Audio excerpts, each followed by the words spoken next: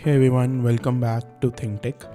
In today's podcast, we'll discuss about containers, a technology that has revolutionized the world of software development and deployment. Containers have become increasingly popular in recent years because they allow developers to create, package, and run applications in a lightweight and portable manner. In this episode, we'll explore the technical details of how containers work, the benefits of using containers, and the most popular containerization technologies such as Docker. We'll also discuss some of the challenges and best practices of using containers in real-world production environments. So, whether you are a developer, a system administrator, or just interested in learning about new technologies, the episode is for you. So let's dive into the world of containers and discover how they are changing the way we build and deploy software. Containers are a type of lightweight virtualization technology that allow developers to create, package, and run applications in a portable and isolated environment.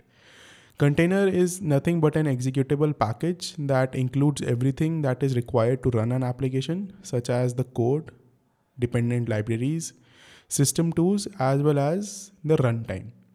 Containers use operating system level virtualization to provide an isolated environment that is separate from the host operating system, but without the overhead of traditional virtual machines. This is something that we'll discuss in detail later. But what this means is that multiple containers can run on the same machine, each with their own isolated runtime environment, and they are very lightweight as compared to traditional virtual machines. Containers have become increasingly popular in recent years because they allow developers to create and deploy applications in a consistent and repeatable way, regardless of the target environment, which was very difficult to do before containers came into existence. And they're also highly scalable and very easy to manage. There are a lot of sophisticated orchestration technologies like Kubernetes that allow management and scaling of containers very easy. So that is why containers have become the key technology for building and deploying modern applications in cloud-based environments. So before understanding what containers are, let us understand why do we need containers and what was the reason that container technology was actually developed. So before containers came into existence, the unit of deployment that we had was virtual machines. Now, virtual machine is a great piece of technology that for the very first time allowed virtualization of physical resources. But there are certain limitations with virtual machines. And the biggest one is its size. For anyone who has worked with virtual machines may know that the size of a virtual machine can be in few gigabytes, right? And this became one of the major limitations for deployment or scalability of virtual machines to run more and more applications. The reason or the primary reason why virtual machines are very heavyweight is because we have to pack an entire operating system every time we are creating a new virtual machine. This is irrespective of the fact whether the application that is going to run on that VM is heavyweight or not. We have to package an entire operating system before we can ship it out to clients for use, or we can deploy it on the target environment.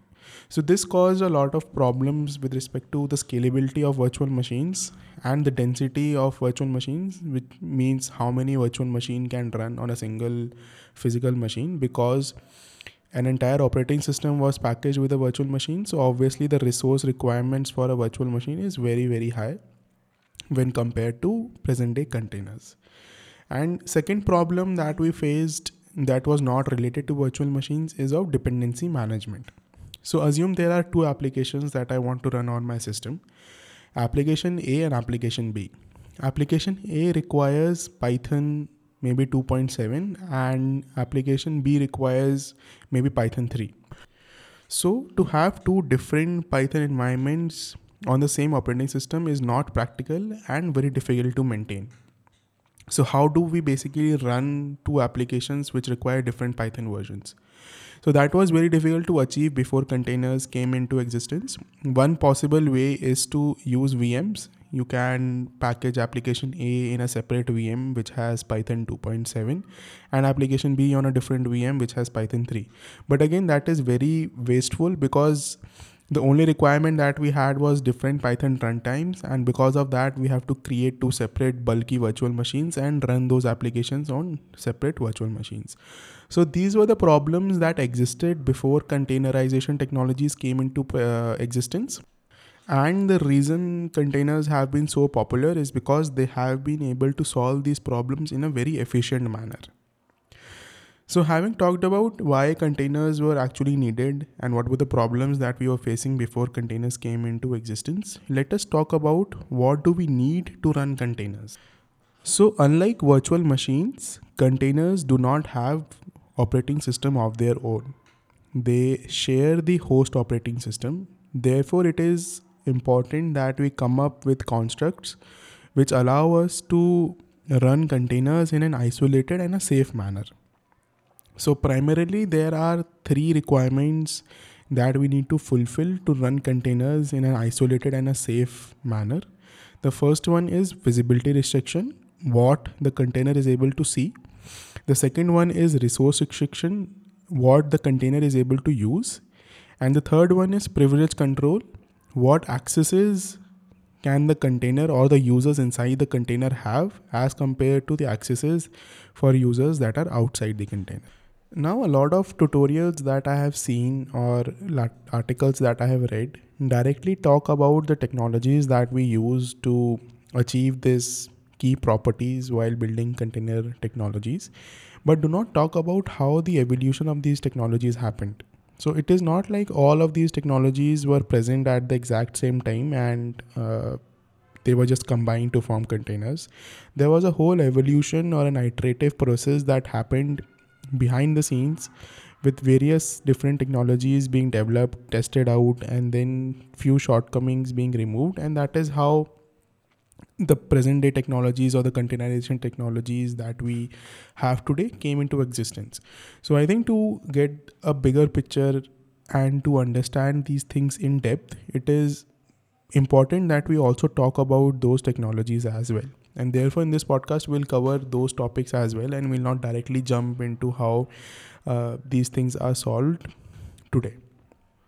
So the first thing that we'll talk about is change root, CH root. So CH root was one of the first attempt to solve the isolation or the visibility problem. It is basically a Unix command that allows you to change the root directory of a process or a set of processes. This means that you can run a process or a set of processes in an isolated environment that has its own file system root directory. So when you run a process or set of processes in a chroot environment, they can only access files and directories within the chroot directory and its subdirectories. So this allows you to isolate the processes from the rest of the file system, which can be useful for security purposes or for testing purposes, or in our case, to achieve isolation between multiple different containers.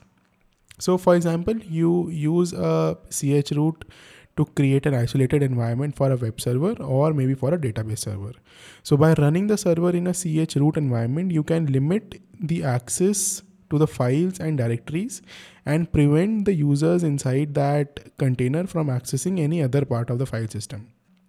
This can help prevent security vulnerabilities and makes it easier to manage the server. chroot is often used in combination with other containerization technologies to provide additional layers of isolation and security for containerized applications. However, chroot is not a complete containerization solution. This was just an attempt at solving one of the key problems because it only provides file system level isolation and does not provide any other type of isolation such as network isolation or process isolation. Another problem with chroot is that it does not differentiate between the root user which is running inside the container when compared to the root user which is running outside of the container.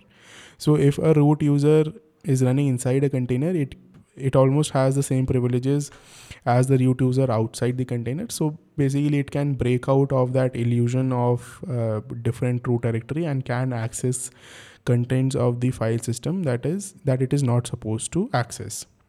So this again was something that chroot did not take care. And also there was no attempt for resource constraint while building chroot, it only focused on the visibility restriction point of view, and that is why it could not become a full-fledged containerization technology on its own. The next thing that we'll talk about is FreeBSD jail. So FreeBSD is a operating system that is developed and managed by Berkeley. BSD stands for Berkeley Software Distribution. It is a very advanced operating system as compared to Linux, and also a very agile operating system which is very quick to add new features to itself. So FreeBSD came up with a very cool concept of FreeBSD jail. FreeBSD jail is type of a containerization technology that is built into FreeBSD operating systems. And what FreeBSD jail allows you to do is to create an isolated environment within a FreeBSD system. And in that isolated environment, you can run applications as if they were running on their own dedicated servers. So a jail provides a virtualized environment that is separate from the host operating system, similar to the container or a virtual machine. So FreeBSD is actually the front runner to present day containers. This is one of the most successful technologies that ultimately evolved to become the technologies that we use in present day containers. So FreeBSD jail allows you to create multiple isolated environments within a single FreeBSD system, and each of this isolated environment has its own file system, network stack, and process space. So this means that you can run multiple applications on the same server without any interference amongst each other, without worrying about any interference of those applications amongst each other. And again, one of the benefits of using FreeBSD jail is that they are very lightweight and efficient, unlike how we had in our traditional virtual machines, which were very heavyweight and inefficient, because they required a separate guest operating system, which is not the case with FreeBSD jail. They do not require a separate guest operating system. It uses the host operating system's kernel and share the same resources. And this is what makes jail an efficient virtualization technology as compared to previous virtual machines.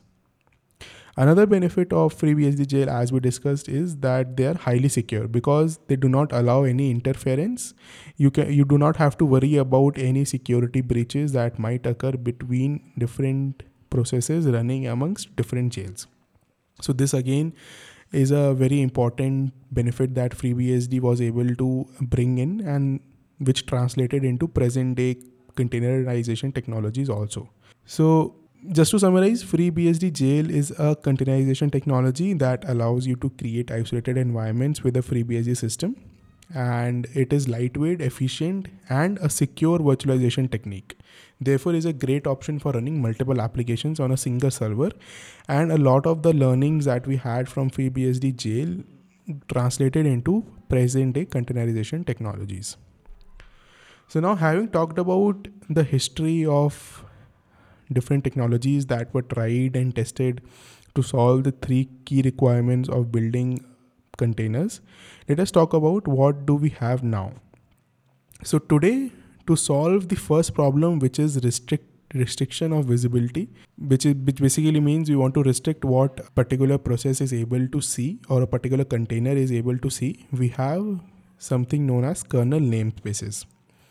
So kernel namespaces are a feature of Linux kernel that are used in almost all containerization technologies, very prominently used in Docker, to provide process level isolation. A namespace is a way to isolate a set of system resources such as network interfaces, process IDs, file systems, ports, and many other things. So it appears just like in FreeBSD jail, it appears like a process is running in its own separate environment, in its own separate dedicated server, when it is assigned a particular kernel namespace. So whenever a container is started, a new namespace is created for it, which provides an isolated environment in which that container can successfully run. Each namespace is independent of other namespaces on the system, which ultimately means that the processes running inside a namespace cannot interact with. So to start with, every process is assigned a default namespace, and all the processes in the same namespace have the same view of the file system. And as and when a process is allocated to a separate namespace, then it is not able to see the file system or any other resources that are not present within that particular namespace. So this gives a very strong isolation property that is required to restrict the visibility of processes that run inside the container. So for example, let us take a use case of network namespace. So network namespace are used to create virtual network interfaces that are isolated from the host network interface. They are separate from the host network interface. But what a virtual network interface allows is it allows the container to have their own IP address, routing table, and network interfaces. So this basically looks like a container is running on the same host system, but it has its own IP address, it has its own routing table. So it looks like it is a complete different entity altogether that is running, with which you can connect independently. Similarly, we have PID namespaces, which allows you to isolate the process ID space. So I think all of us would be aware that we cannot have two processes with the same process ID on the same operating system, because process ID is basically a way for operating system to identify a particular process. However, with kernel namespaces, we can even virtualize process ID namespaces as well. So you can have two containers, two processes inside those containers can have the same PIDs without any conflict or any problems. So this allows the containers to run their own set of processes without interfering with other containers or the host system. So this again gives a very strong isolation guarantee that you don't even have to worry about assigning process IDs that either the host operating system has not assigned or other containers have not assigned. So this runs in complete isolation and oblivious to any knowledge of any other container or any other process running on the host operating system. So overall, kernel namespaces are a very powerful feature that allowed containerization technologies to provide process level isolation and create isolated environments in which application can successfully run. Now coming over to the second requirement, which was of resource constraint or resource restriction. To achieve resource restriction, we use with something called as control groups or C groups. So control groups are again a Linux kernel feature that are used by almost all containerization technologies such as Docker to manage and allocate resources. C groups allow you to control and limit the amount of system resources that a particular container can use, such as the CPU cores, the amount of memory it can use, the port range that it can use, network bandwidth that a container can use, how much disk IO that container can do. So all those granular level controls of resources we can control with the help of C groups. So similar to how namespaces are created, whenever a container is started, a C group is created for that container, and then the C group is used to limit the resources that the container can access. For example, you can use C group to limit the amount of CPU that a container can use, which prevents the container from monopolizing the system resources and affecting other containers or processes. This was again a very big problem or a big use case to solve, that if we are allowing multiple containers to run on the same host operating system, we need to make sure that there is a way to restrict how much resource a particular container can use, so that no malicious container can hijack the entire system and then prevent any other containers to run on that host machine. So C groups were very important development, technological advancement that made successful containerization technologies a reality. C groups can also be used to prioritize resource allocation among containers. For example, we can assign a higher CPU priority to a very critical container. For example, if you have a database running, then that is a very critical container, and you can assign it a more higher CPU priority, so that as compared to any other container, database container is given a priority for running CPU intensive load.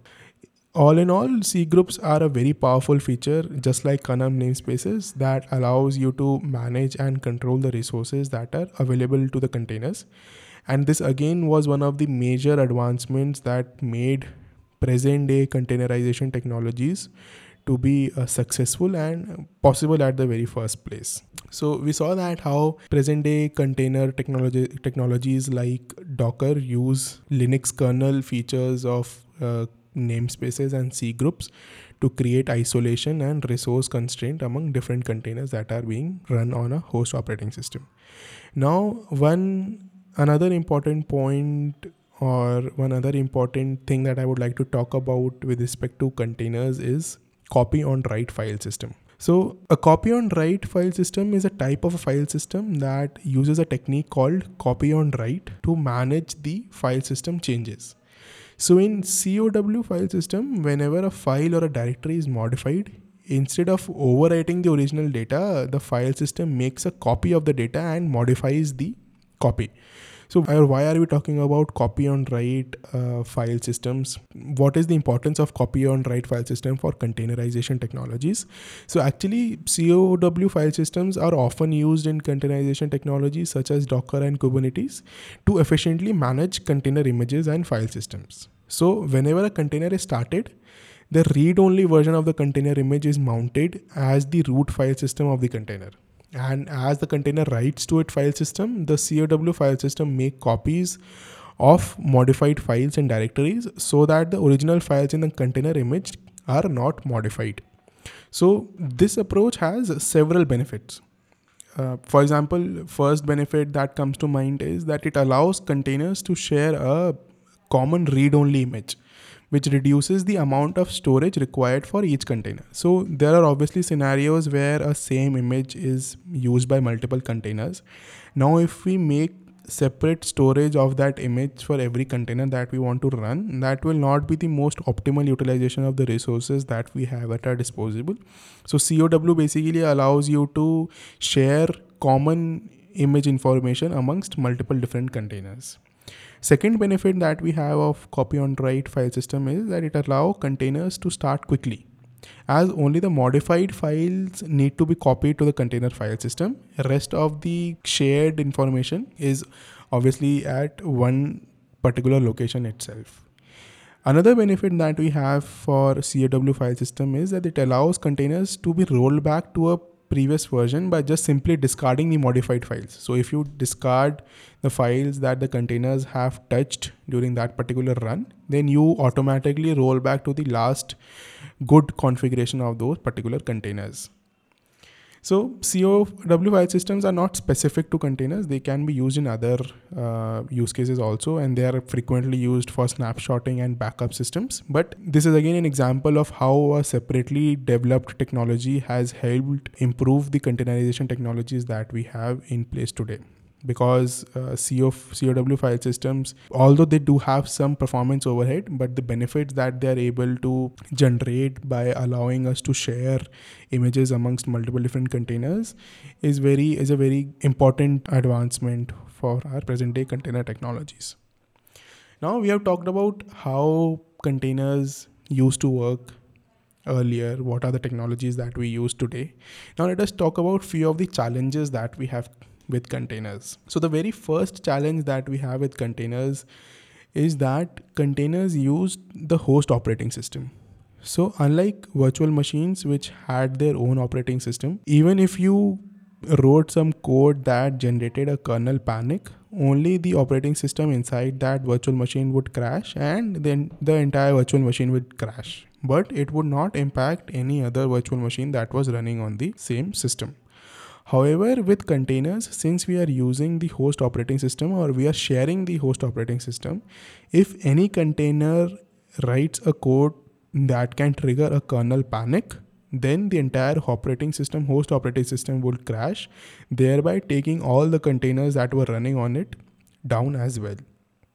So this is a major problem or a major limitation, I'll say, that we have with containers, because you need to have a certain level of trust amongst all the containers that are running on the host operating system, so that you sort of have trust that no container will actually write a malicious piece of code that can create or trigger a kernel level panic and crash the entire host operating system. And the second challenge that we see with containers is the host operating system compatibility. So with virtual machines, as long as the hypervisor can run the operating system or the architecture on which that operating system is based, you can run multiple different virtual machines on the same hypervisor, same physical machine. But that is not the case with containers. Containers, since they use the host operating system, the container image has to be compatible with the host operating system. For example, you cannot run a Windows container on a Linux operating system, because whatever requirement that container has with respect to Windows operating system will not be present on a Linux operating system, and since there is no operating system inside the container itself, it will not be able to successfully run. Now, there are few other challenges also with containers, such as orchestration, managing scalability, managing resources and storage. But this is not something that have not already been solved or is in the process of being solved by current orchestration technologies. So this is something that we will not discuss, because these problems are not intrinsic to how the containers are designed. But however, one point that I like to mention here is that although the containers have abstracted a lot of hardware interaction that we used to do for code deployment with virtual machines, but there is still some interaction that is needed. For example, scenarios or deciding how to run your container, how do you pull your container, how do you create your container, where can a container run. So all those things, all these infrastructure interactions are still present, and that is why the next advancement or the next evolution of containers is serverless. And we already have a podcast on serverless computing, how it actually works, what are its benefits. So I really suggest you that if you like this podcast, please go over to that podcast as well and understand how serverless computing is the future of software development in cloud infrastructure. And with this, I think we can conclude our discussion about containers. So we covered a lot of ground in this podcast. We discussed what containers are. We understood why do we need containers and what was missing in virtual machines. Then we talked about what do we need to successfully run containers. That is, first point is visibility restriction and second is resource constraint. Then we also understood how the present day technologies of kernel namespaces and C groups came into existence. We understood that these were not a one-time process, but there was a lot of iteration that went into coming up with these technologies. We discussed about chroot, we discussed about FreeBSD jail, and then we talked about how control groups and kernel namespaces work.